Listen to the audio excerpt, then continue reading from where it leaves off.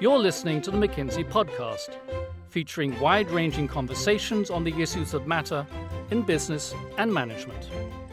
This episode is brought to you by the McKinsey Quarterly. Hi, I'm Alan Webb, Editorial Director of McKinsey Publishing and Editor-in-Chief of the McKinsey Quarterly. I'm in Seattle today, and I'm talking with McKinsey partners Erik Roth, who is based in Shanghai, and Nathan Marston in London. Erik and Nathan are leaders of McKinsey's innovation practice and co-authors with their colleague Mark de Jong of The 8 Essentials of Innovation, a recent McKinsey Quarterly article that's been one of the Quarterly's most widely read articles. Thank you very much both for joining today. Great, Alan. It's terrific to be able to be here. Yeah, it's fantastic. Glad we had the chance to talk.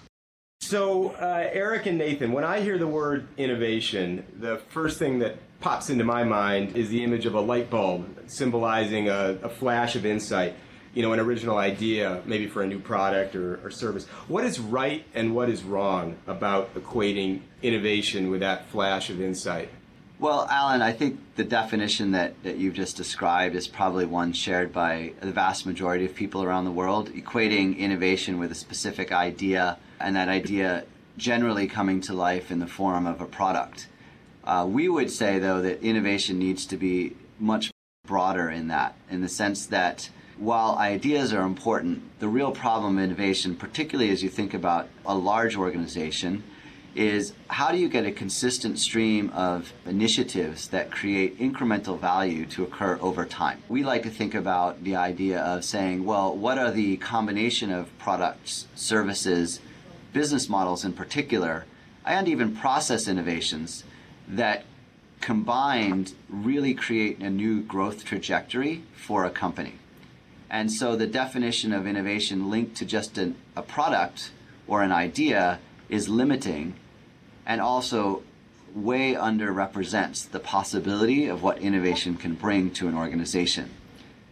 The other part of it that we should probably note, and Nathan I'm sure will have more to say on this, is that we do want to separate invention from innovation. And invention is, in our language, creating a technology or creating something out of a lab or a science that doesn't necessarily lead to monetization. Innovation has to create value. Nathan, Erik mentioned large organizations, which often struggle with innovation, and that's who you address your article to largely. What is your sense of how big companies are doing these days with regard to innovation? I think big companies are more aware of the need and the urgency for innovation, but I think they still find it very hard. There are some great examples of big companies who got it right, but there are a lot of examples of big companies who are struggling with it. So I'd say that the worry and the urgency to do something about this has definitely increased. The success level, not so much yet. They're still working on it. What are the things you see going wrong most frequently? I think one of the big challenges for big companies in innovation is how do you handle risk? So innovation involves an inherent degree of risk. Not everything is going to succeed. So how do you handle the idea that you're going to start things that are not going to succeed? And particularly in big companies, often the challenge is you're conflating portfolio risk, the risk of a project going wrong, with individual risks. So individuals in big organizations feel they have to take personal risks with their career to innovate, and that's dangerous. They feel that's dangerous, and so they're not willing to take that risk. They don't feel it's handled very well. So then you end up in situations in big corporates where the only innovation is happening from mavericks, people who just don't play by the rules, and that has its own dangers. One of the biggest frustrations in large organizations is the CEO and the executives can make an inspiring speech with all the right words, shoot for the moon, whatever it entails, to try to motivate the organization. And then we're in so many conversations where we're sitting with that executive team or that CEO later, and they say, well, we tried it and innovation failed. And we say, well, what do you mean? He said, well, we talked about it. We sent out the communication. We had a jam. We did crowdsourcing. We did all this stuff, and we generated all these ideas that really didn't amount to much. And we said all the right words, but then the organization never changed. And we would say that is probably among the most common, another common failure that we see, because what's missing there, and this is actually one of the first lessons in the 8 Essentials, Aspire, is a linkage between the innovation strategy and sort of objective and the overall corporate strategy. Because in the end of the day, innovation's actually not an idea problem, it's a resource allocation problem. How do you get the best resources to the best, aligned to the best opportunities? And we know from all of our research at McKinsey, large organizations are not good at doing this. And so if the CEO is talking about, let's innovate, let's, reach for the stars and create the next great thing, and that is a communication thematic, the question becomes, well, what has that organization done to reallocate resources to the best ideas? And do they have the processes and the mechanisms and the organization structures in place to turn on an innovation engine that creates this incremental value? So you started talking about the 8 essentials, and I just want to pause there for a moment and say, what exactly makes these 8 priorities so essential? And do successful innovators really follow all 8 of them? So I'd say the 8 essentials are the best view we have based on the research and experience of many years over what makes the difference for innovation. It's fair to say, and Erik will probably not like me telling you this, we started with a number of possible essentials when we started the research. Some of them fell by the wayside when we did the research. Some of the ones we really liked, we just couldn't find the evidence to show that they were actually real. And ideally, it would be nice to have 5, not 8, because 8's a lot to remember, or 3. But it turns out you seem to need all 8 to actually make the evidence work. So we have a pretty high degree of confidence that these are the really important things that drive innovation. And what I was to say, just what makes them special is that this is inside out research. So all of the other research that we see around the world is outside in. There are the lists that generate the top innovation companies year on, year out. And I think one of the things that got us excited to do something different was we noticed that the same companies are always at the top of the list, right? Apple, Google, Amazon. And we said, well, wait a minute, we know a little bit about these companies, and we know that they innovate in fundamentally different ways. Apple is a very highly vertically integrated organism that creates everything from the inside, borrowing liberally from existing technologies. Amazon has created a whole set of mechanisms to create the next set of innovation opportunities. So here we have just, very high level, 3 totally different models, yet they always appear at the top of the same list. So we said there must be a better way to de-average what's going on. And that led to the 8 essentials, which is, as far as we know, the first quantitative research that's inside out from what we think, at least what started as we thought drove innovation. But as Nathan said, we learned through the last 4 or 5 years, and having done this in a couple hundred companies and interviewing over, it's almost, I think, around 3,000 executives. Yeah, it's worth saying that not all successful innovators have all 8. It's quite difficult to get all 8. It's a hell of a bar to get to. There seems to be clusters of 5 or 6 that seem to work well together, and you end up with archetypes of innovators. So you mentioned some of the companies there, Erik. There are archetypes of different types of innovators. So you don't need all of them to be a top innovator. In fact, it is possible to be a great innovator without any of them, but that's called being very lucky, which is not a business strategy. Now, on that point, you were able to discern which companies had which essentials firing on all cylinders based on a rigorous set of survey-based research. What would you advise the executive who just wants to look around his or her organization and identify where they're strong and where they're weak against some of the essentials? How do you do that without a massive survey-based methodology? If you really want to just start the conversation, start with the 8 questions. There are 8 questions. Each essential has a question. Start with the first one. The first question is innovation absolutely critical to your first future growth? And the words absolutely critical are the key words. And I challenge any CEO to look at their managers in the eyes and ask them how much innovation is required for them to make next year's numbers and their numbers in 3 years, assuming they're still in that position in 3 years. And I think that question alone, and we've asked it many, many times, is often the most enlightening. Because what we find is, back to the point around aspiration, is that very often than not, the average high-performing manager has submitted a business plan that makes their numbers. Of course they have. That's their job. Why would they submit a plan that doesn't make their numbers? And more often than not, in fact, with a high degree of probability, that plan has a very low percentage of effort and resource going to incremental value creation through innovation.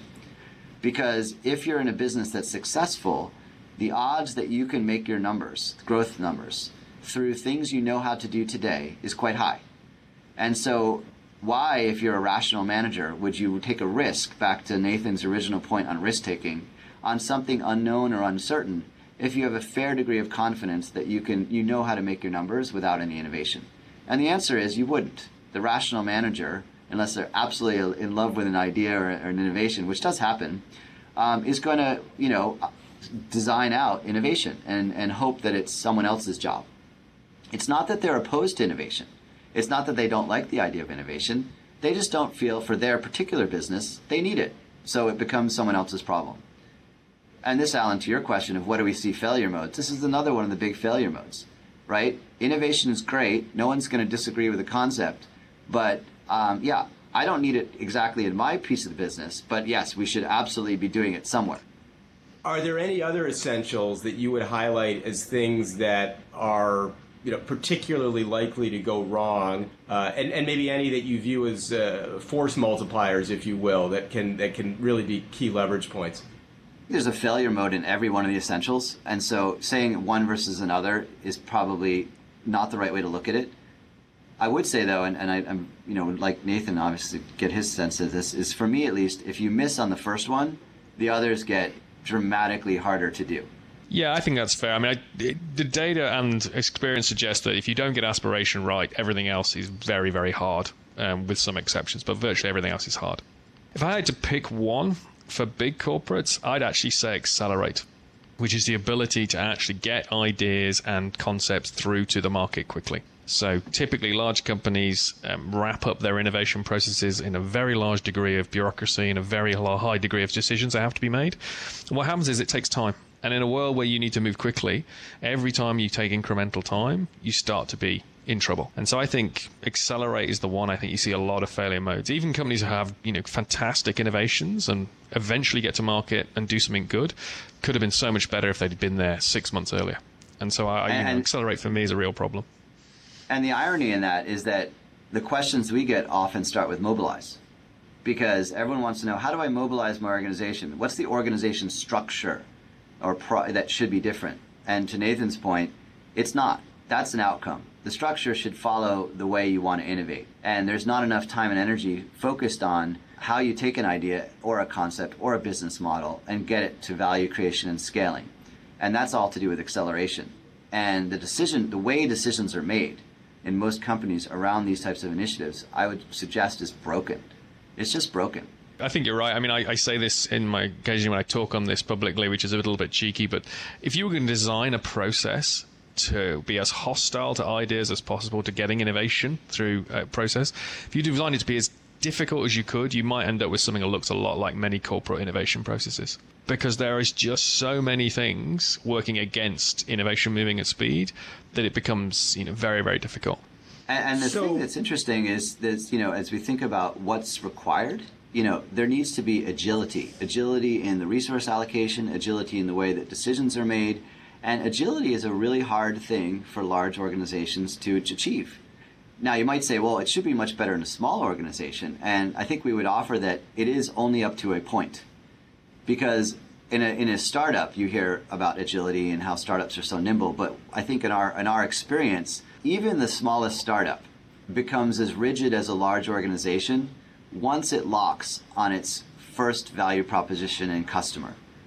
Because before that, when it's trying to sort itself out, all of this lean, pivoting, agility, that's helpful, right? You're still trying to figure out what is the business. And quite honestly, any company, big, small, medium size, should be able to do that. But once you get clarity on what it is that's going to drive that business model, even if you're the smallest startup, you don't want to be agile and pivoting. You want to be as laser focused on getting to acceleration and scale. And so we actually believe, although we haven't done all the research, that these same 8 principles, these essentials, work for small companies as well as large companies. And it's about how do we teach large companies to act small in the right way, and then small companies to act big at the right time. Great. So let's talk a little more about what success looks like. I mean, you talk in the article about the 8 essentials adding up to an innovation operating system. And I'm wondering how a company looks and feels differently when that operating system's firing on all cylinders. And are there some telltale signs that a company's operating system's working well or that it's broken? Let's kind of kick this around a bit. It's an interesting question. I mean, so if you walk the halls in a company and you're like, you feel it's broken, let's say, so what would you be seeing? I think you see things like an over-reliance on very detailed business plans, for instance. You see a lot of people boiling numbers to a level where you know it can't possibly be right, so no one can forecast that accurately, because everybody's trying to massage their numbers into a field to make the whole thing work, and there's no real degree of flex or uncertainty there.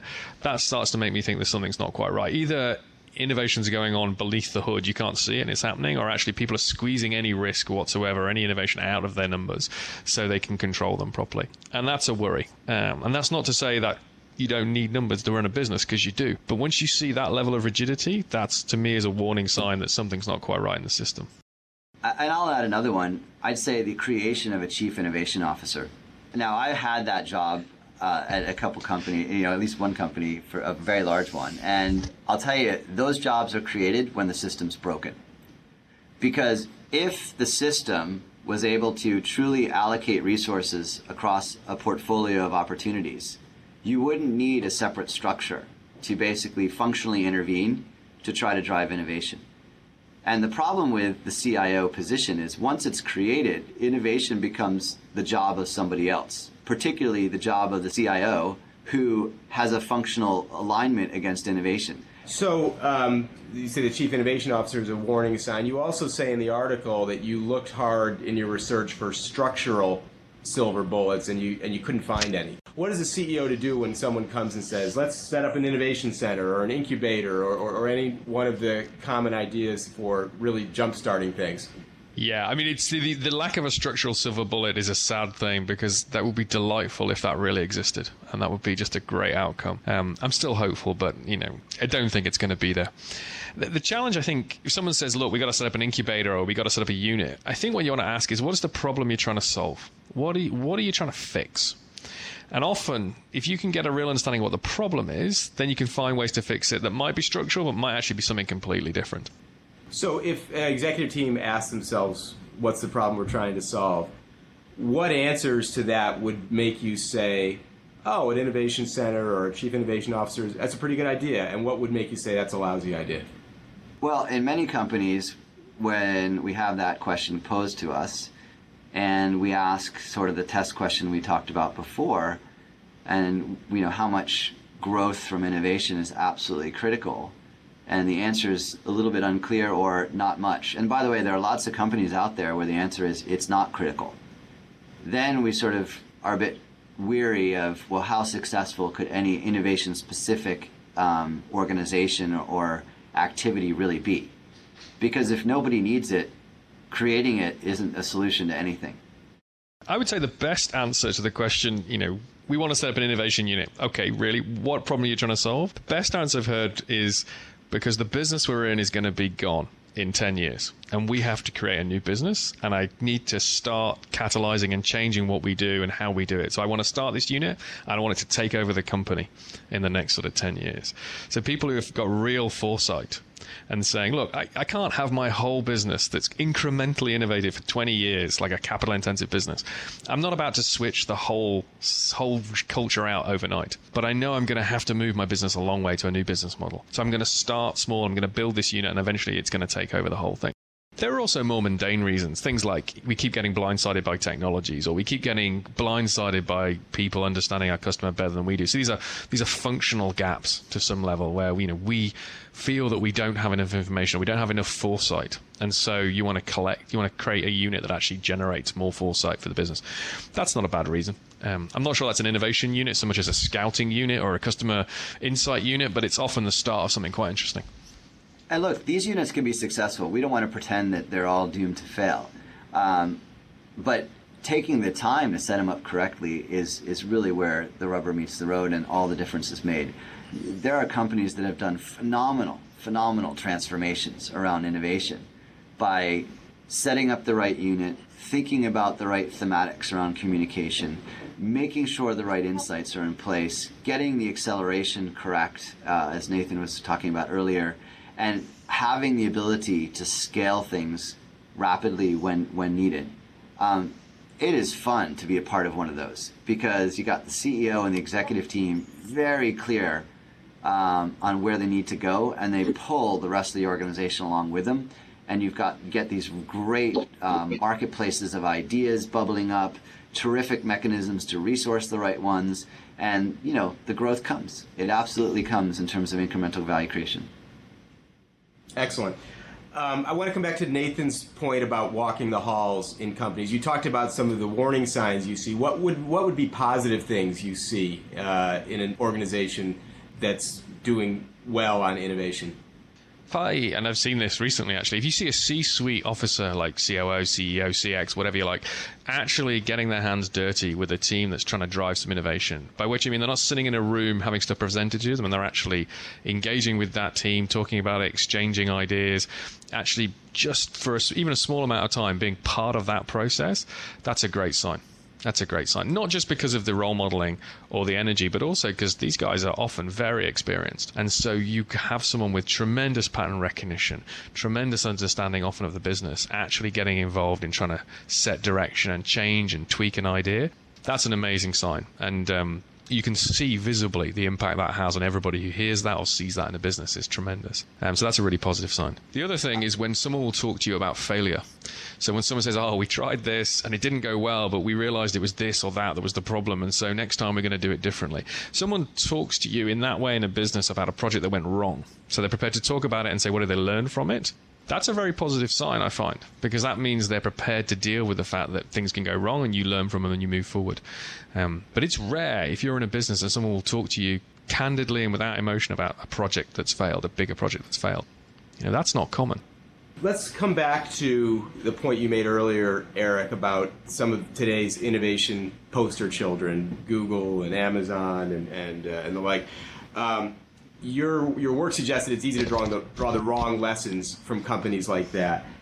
So, they hear these buzzwords of things that they think work. And oftentimes they may not fully understand, A, how it works in that company, and B, what that company actually does to innovate. So I don't want to pick on Google because Google's a fantastic company, but the reality is the 20% rule that sort of floats around out there, when they use that, it's supported by a pretty significant infrastructure inside that's on their intranet that allows for people to collaborate and interact and share ideas and evaluate them and grab capabilities dynamically from parts of the organization that's very unique to Google.